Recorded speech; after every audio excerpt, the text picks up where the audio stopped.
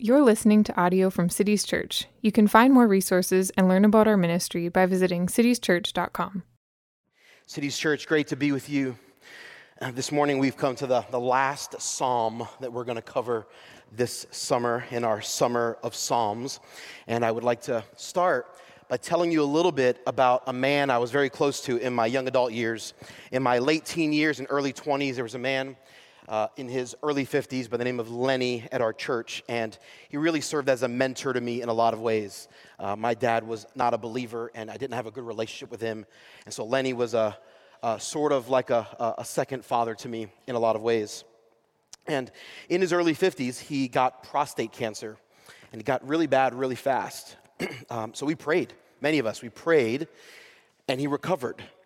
And one of the doctors said, it was miraculous. They didn't understand how he was able to turn around the way he did so quickly. Lenny lived several more years. In his mid-50s, he got prostate cancer again. And this time it looked even worse. It was bleak. And again we prayed. And again, he recovered in a way that more than one doctor said, that was miraculous. We don't understand how he recovered the way he did. Praise God. It was awesome. Over the next several years, Lenny had 3 daughters. All 3 of his daughters got married and started to have children. And so he and his wife had the chance to watch some of their grandchildren be born. It was awesome. And Lenny sort of felt like he had a new outlook on life and decided he was going to retire a little early and use his time to invest in his grandchildren and in the young adults of our church. He said, I want to spend a lot of time investing in the next generation. Unfortunately, not too long after that, he got prostate cancer for a 3rd time. And again, we prayed. And we prayed with great confidence because twice we had prayed and seen God intervene miraculously. Unfortunately, at the age of 62, Lenny died of prostate cancer. I remember thinking, God, this is not the way the story's supposed to go. Like, this is not the script I wanted to unfold. That was my frustration. And I remember crying and being upset and protesting, God, why didn't you come through a 3rd time? Wouldn't it have been awesome to give Lenny a few more years for more doctors to see the miraculous hand of God? That would be awesome, wouldn't it? Several years later, one of Lenny's daughters, who's currently in her mid-30s, her husband, who's also in his mid-30s, was diagnosed with ALS, Lou Gehrig disease. It's about 2 years ago, and it's gotten bad fast. And unless God intervenes supernaturally, miraculously, very soon, he will die from ALS in his mid-30s. And my friend, in her mid-30s, will be a widow with 3 young children. Sometimes I think about these sort of moments, and I think to myself, God, that's not the way I think it's supposed to go down. And it makes it hard to grapple with these moments in our lives. Now, maybe some of you, like, you understand these things and you feel like you just trust God 100% every moment. That's awesome. I'm just telling you, that's not me. I struggle, I grapple, I wrestle with these things and not understanding why God does some of the things that he does. For some of you, the story is different, but similar in ways that you are disappointed with how the script has unfolded in your life. For some of you, you say to yourself, I never imagined I would still be unmarried at this current age. I remember saying that to myself. I didn't get married till I was 38, and I remember saying to myself, I never imagined this is how God's script for me would unfold. For some of you, you may be married and you say, I just can't imagine. I never imagined that we would not have kids by now. And every visit to the fertility doctor just feels like a waste of time and energy. For some of you, you never imagined having gone through a divorce, being betrayed by a spouse. You never imagined that would be your story. For some of you, you never imagined that your marriage would be so hard. You never imagined that maybe you would be estranged from your family. You never imagined that you would have a wayward child. For most of us, we face these difficulties, and we never could have imagined that's the road that God would take us down. And so often in these moments, we ask God to intervene. We say, God, would you please intervene? And sometimes, if I'm honest, sometimes it just feels like he's not listening. That's what it feels like sometimes. That's the sentiment we get here in Psalm 44. The sentiment in Psalm 44 is, God, there's a lot of bad stuff happening. Are you even listening? Psalm 44, like several of the other Psalms we've looked at this summer, is a lament psalm. But it's not just a lament psalm. Psalm 44 actually is also a protest psalm. It laments the situation, and then the author of Psalm 44 is protesting against God. Why have you not intervened in the way that I ask? I'm going to pray, and then we'll dive in. Jesus, we love you. Father in heaven, thank you. Thank you for sending your Son.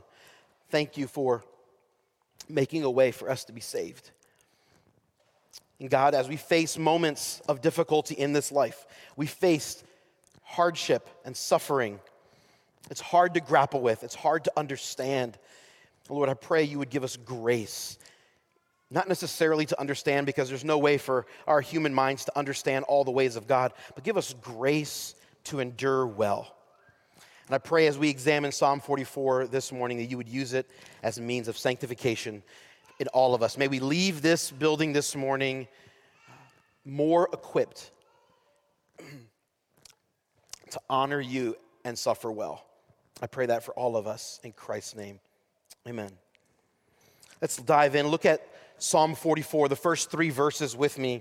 He says, "O God, we have heard with our ears, our fathers have told us what the deeds you performed in their days, in the days of old. You with your own hand drove out the nations, but them you planted. You afflicted the peoples, but them you set free." So the author of Psalm 44 is starting off by praising God. He's acknowledging that God's got a really good resume of doing great stuff for his own people. And this has been passed down to them. He's like, we've heard our parents, they told us about the things you did back then. Our grandparents told us. The older people in our family, they passed down all the things that you had done in previous generations. And here he's specifically alluding to the fact that God rescued the Jewish people from Egyptian tyranny and brought them into the land of Canaan. Most of us are familiar with the story. We've read the book of Exodus, or we've seen the movie Prince of Egypt. Right? It's relatively accurate. Right? God brought them out of Egypt and rescues them and brings them eventually into the land of Canaan. But the land of Canaan was occupied. They were tenants there. They were pagan peoples living there, and God drives them out. And the psalmist here says, listen, that wasn't them. It wasn't because they're great strategic leadership or their military prowess. No, the reason why those guys were driven out is because God drove them out. He says there that God afflicted those Gentile peoples living in the land. He afflicted them, but he planted the Jewish people living there. So he drives them out, afflicts them, brings his people into the land, and gives them the land. Look at verse 3. He says this, "For not by their own sword did they win the land, nor did their own arm save them. But your right hand and your arm and the light of your face, for you delighted in them." It was God that drove out the peoples of the land and gave that land to the Jewish people. He continues in verse 4. Then he says this, "You are my king, O God." We see a shift in the tense. It goes from what we've heard you've done to now what I happen to know. "You are my king, O God. Ordain salvation for Jacob." Verse 5, "Through you we push down our foes. Through your name we tread down those who rise up against us. For not in the bow do I trust. Not in the bow do I trust, nor can my sword save me.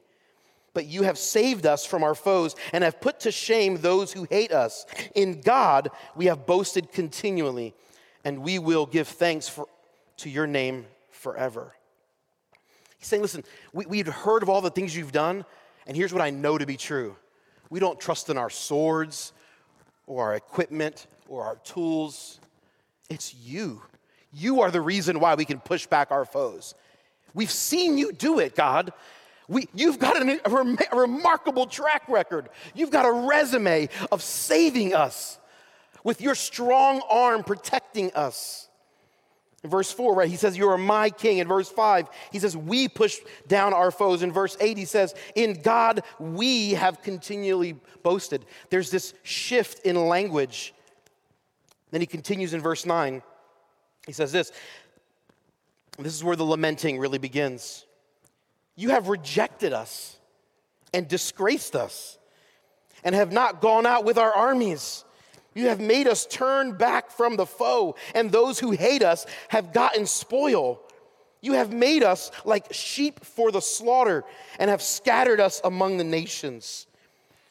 He's implying there's some disastrous situation happening right now. There's some significant pain happening. God, you used to be with us and you used to lead us and we pushed back our foes, but now the foes at our doorstep and they're taking the land and they're plundering us.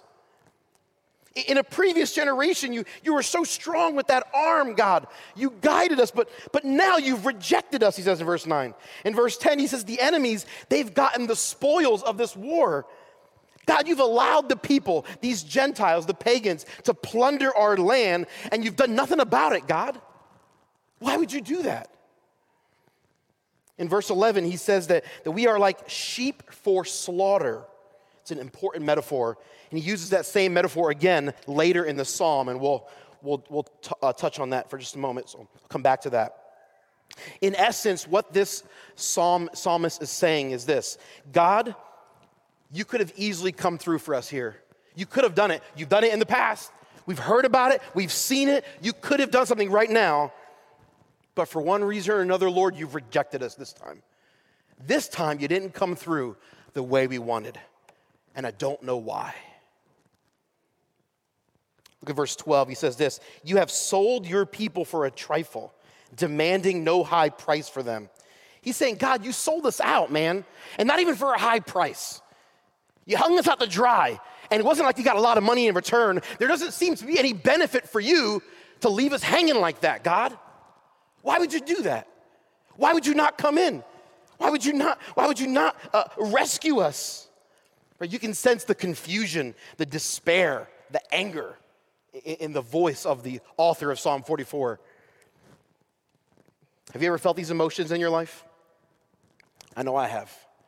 I have felt some very similar emotions in my life through moments of disappointment and hurt and pain. He continues, look at verse 13 with me. He says, you have made us the taunt of our neighbors, the derision and scorn of those around us. You have made us a byword among the nations, a laughing stock amongst the people. All day long my disgrace is before me, and shame has covered my face at the sound of the taunter and reviler, at the sight of the enemy and the avenger.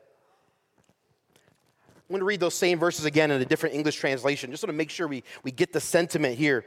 Another English translation renders it this way. It says, you let our neighbors mock us. We are an object of scorn to those around us. You have made us the butt of their jokes. They shake their heads at us in scorn. We can't even escape this constant humiliation. The shame is written across our faces. All we hear all day are the taunts of our mockers. All we see are our vengeful enemies. The author of Psalm 44 is like, what are you doing, God? They're mocking us. They're making fun of us everywhere we go. And by the way, they're mocking you too because we represent you. God, even if you don't want to rescue us, wouldn't you want to rescue your own name?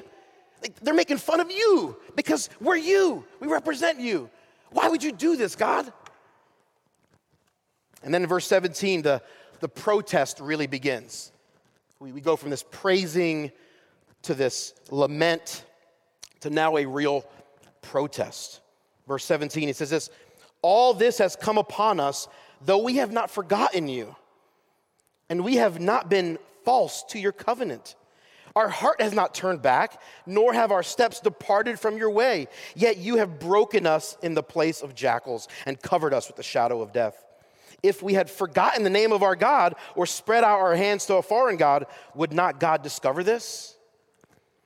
He's basically saying, you know what the worst part about this, God? we actually were living for you. We were living righteously. We were faithful to you. We were faithful to the covenant. We weren't sinning. We weren't breaking the rules. We weren't betraying you. We were actually doing the righteous things, and you still didn't come through for us. He said, listen, I would understand, in verse 20, the implications. He said, I would understand if we had forgotten the name of God. Like, that would make sense that you would not come through for us if we had done that. If we had reached out to worship other gods, okay, totally makes sense that you would let us suffer. But we didn't do that. Have you ever felt this way? I felt this way last night at about 8:30. I was scheduled to go on a date with my wife to Cheesecake Factory. So it's become our new spot. And I had done my sermon manuscript was complete, and my hard drive crashed last night. And I had not saved or emailed my manuscript to myself yet, so I lost the manuscript. So I sat for about 10 seconds, really angry, in silence. And the thought that went through my mind was, really, God? I'm preparing a sermon here. Come on. Like, if there's any, you couldn't have waited 10 seconds for me to email it to myself, and then it crashed, and then I just figured it out the next day? Really, God? I'm the servant of the Most High God here, preparing a sermon for the people of God. Really? This is how you repay me? For about 10 seconds, that was my emotions. And then I paused, and I thought to myself, how arrogant. How dare you protest the God, Kenny? So I repented, and I went upstairs, and I said to my wife, I said, I just lost my manuscript. My hard drive just crashed. And she graciously said to me, well, do you not want to go out tonight? Like, maybe you just work on this? And I said, no, we got date night. Cheesecake Factory is calling. Let's go. So we went to Cheesecake Factory, and then we hung out. And about at a little bit after midnight, I sat at my computer and retyped my manuscript. It took me a couple hours, and I was really frustrated. And I'm just saying, God, as I'm typing this, I'm going, Lord, I think I understand a little bit of what the psalmist here is talking about. I'm just, if we had forgotten your name, it would make sense. He's sort of saying, God, we weren't disobedient. We were trying to serve you, and you still let the bad thing happen. Why? Why, man? It doesn't make sense. Why would you do this? Meanwhile, there's a bunch of bad people plundering the land, and you don't hold them accountable. Why would you do that, man? That's what he's saying here. There are these pagan people testing you, defying you. Here I am serving you. Why wouldn't you rescue me? Look at verse 22. He repeats the language from verse 11. He says, yet for your sake we are killed all day long. We are regarded as sheep to be slaughtered. Another English translation, the CSB, renders that same verse this way. It says, because of you, we are being put to death all day long. We are counted as sheep to be slaughtered. It's very clear. The psalmist is saying, God, you're the one that's done this. This isn't the devil doing this. You are the one that's handed us over to be slaughtered. Why would you do that? God, we've obeyed you, we've loved you, we've served you, and you just treated us like sheep to be butchered. God, you've handed us over to be slaughtered. Why would you do that? We're on the chopping block, headed to be killed, and you're doing nothing. This is a serious lament. There's anguish, right? He's saying, God, we're about to be slaughtered, and you're doing nothing. Where are you? And then he prays in verse 23. He says, awake. Why are you sleeping, O Lord? Rouse yourself. Do not reject us forever. Why do you hide your face? Why do you forget our affliction and oppression? For our soul is bowed down to the dust. Our belly clings to the ground. Rise up. Come to our help. Redeem us for the sake of your steadfast love. God, wake up. Why are you sleeping on the job? You've been rejecting us. Please, would you not reject us forever? Don't let this rejection continue. Please, oh God.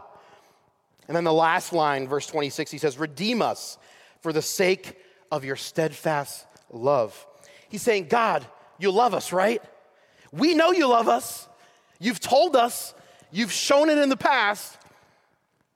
Would you come through for us this time? Would you rescue us? In fact, the fact that we know God loves us is what makes this confusing. Because if God didn't love us, it would make perfect sense why he lets us suffer. That makes perfect sense, actually. Why is this happening to me? Because you don't love me. It makes sense. I can understand that. What's hard to understand is knowing that he loves me, and yet he allows the pain into my life. He hands me over like a sheep to be slaughtered. As we look through the Old and New Testaments, we see various narratives that I think kind of help us understand this a little bit better. There are several instances in the scripture that I think we could examine that could help us understand this sentiment a little better. But I want to examine one we've actually already examined a few months ago. On Easter Sunday, Pastor Joe preached from John chapter 11, and we looked at the story of Lazarus being raised from the dead by Jesus. I want to revisit that moment in Scripture this morning briefly. Recap of the story is this.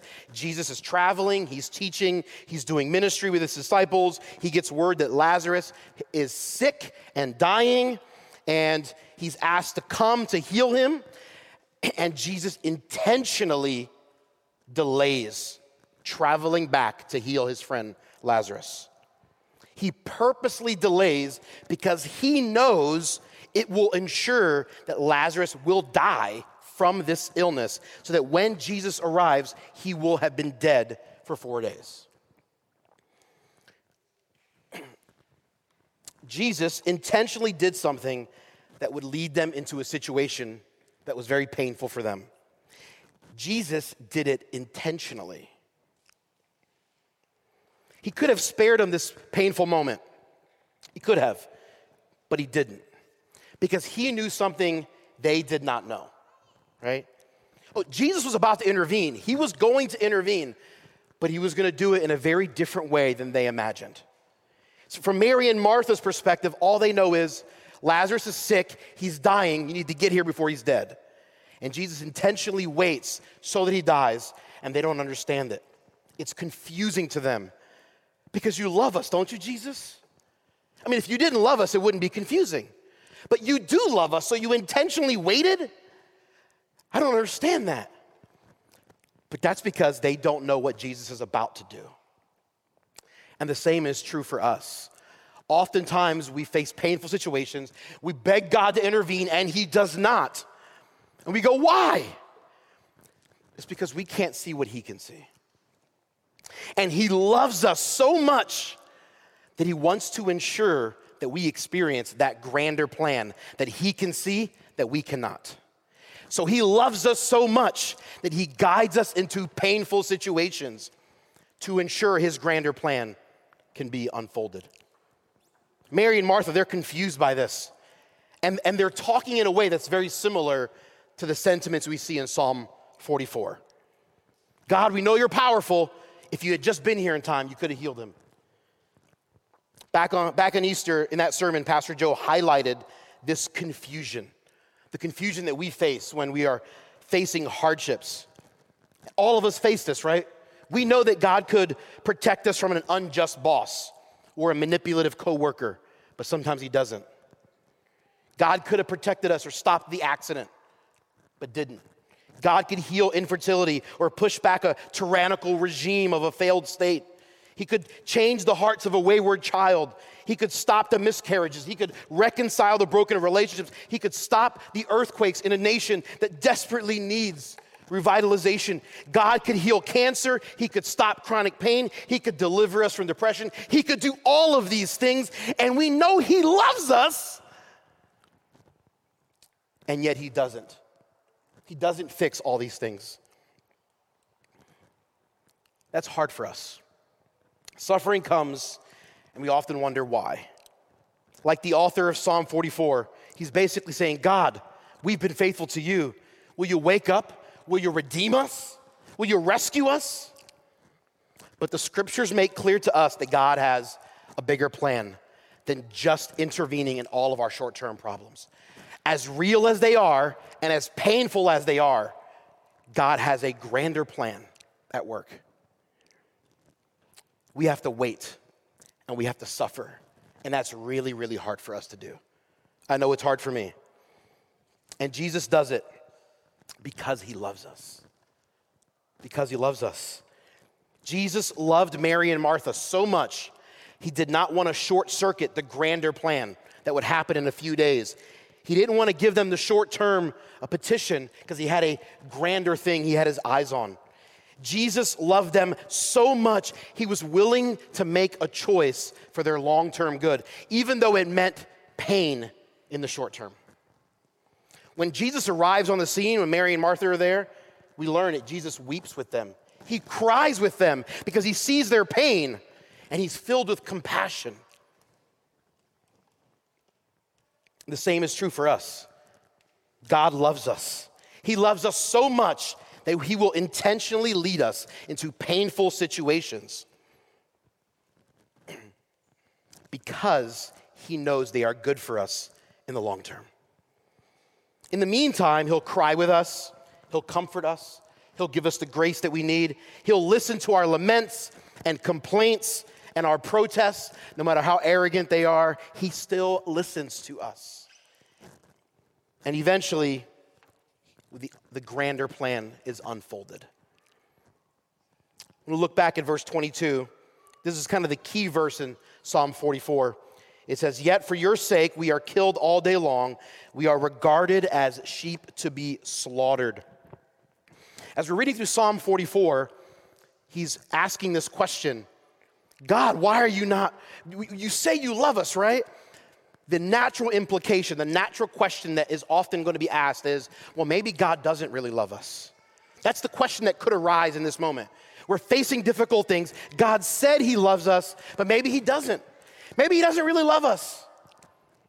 The Apostle Paul quotes from Psalm 44 in the book of Romans to make clear to us that God does love us.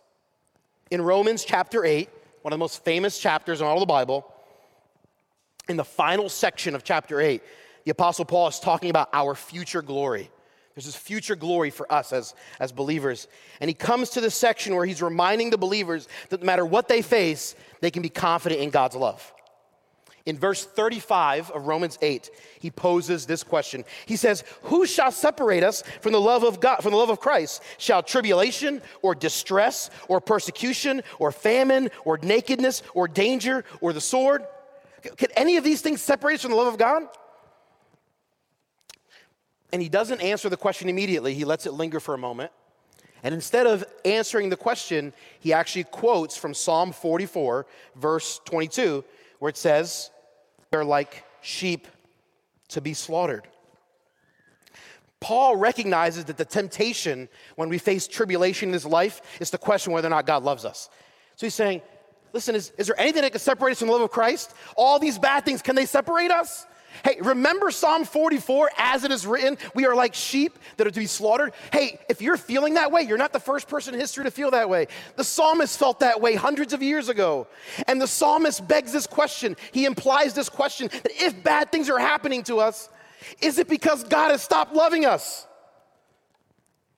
And Paul emphatically answers the question in verse 37.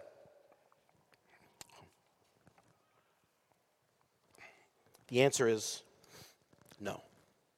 No. God has not stopped loving us. Verse 37 of Romans 8 says this, "No, in all these things we are more than conquerors through him who loved us. For I am sure that neither death nor life, nor angels, nor rulers, nor things present, nor things to come, nor powers, nor height, nor depth, nor anything else in all creation will be able to separate us from the love of God in Christ Jesus our Lord." Cities Church, Jesus loved the author of Psalm 44. And he loved Mary, and he loved Martha, and he loves you. And sometimes in this life, you're gonna face very, very difficult situations. And you're gonna feel all the emotions that we read in Psalm 44. And you're gonna go, God, where are you? Why have you done this? Do you even still love me? Will be the next question many of us ask. And the Apostle Paul directly addresses that. And he says, oh yes, God still loves you. Absolutely, Cities Church. We are like sheep headed for the slaughter, but God still loves us.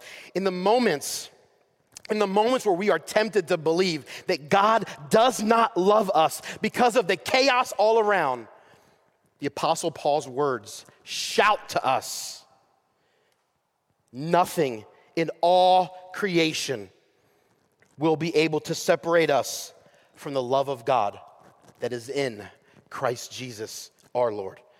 Nothing in this life will ever separate you from the love of God. Would you pray with me? Father in heaven, we thank you. We thank you for the Psalms that put words to the emotions that many of us feel. Thank you. God, I thank you for the Holy Scriptures that give us insights and instructions to know how to grapple with the emotions that many of us feel. I'm so thankful that I'm not left to guessing how to handle these feelings and emotions, but your word gives us insights and wisdom and instruction. God, I'm so thankful for the Apostle Paul's reminder that your love is strong and fierce. Your love is set on your elect, and that there is nothing that can separate us from that. God, we don't understand your ways. We often want you to intervene in a particular fashion that is different than what you think is best. God, forgive us in the moments where we don't trust you, and help us to trust you more. God, help us to trust and know that your ways are better than our ways. Help us to choose to trust you every minute of every day, because we know that you know what's best. God, we ask for the grace to love you well and to suffer well, no matter what we face. Help us to honor you in all we do, no matter what suffering may come our way. Help us to represent you well, because we know that nothing can separate us from the love of God that is in Christ Jesus, our Lord. I ask all these things in the precious name of Jesus. Amen.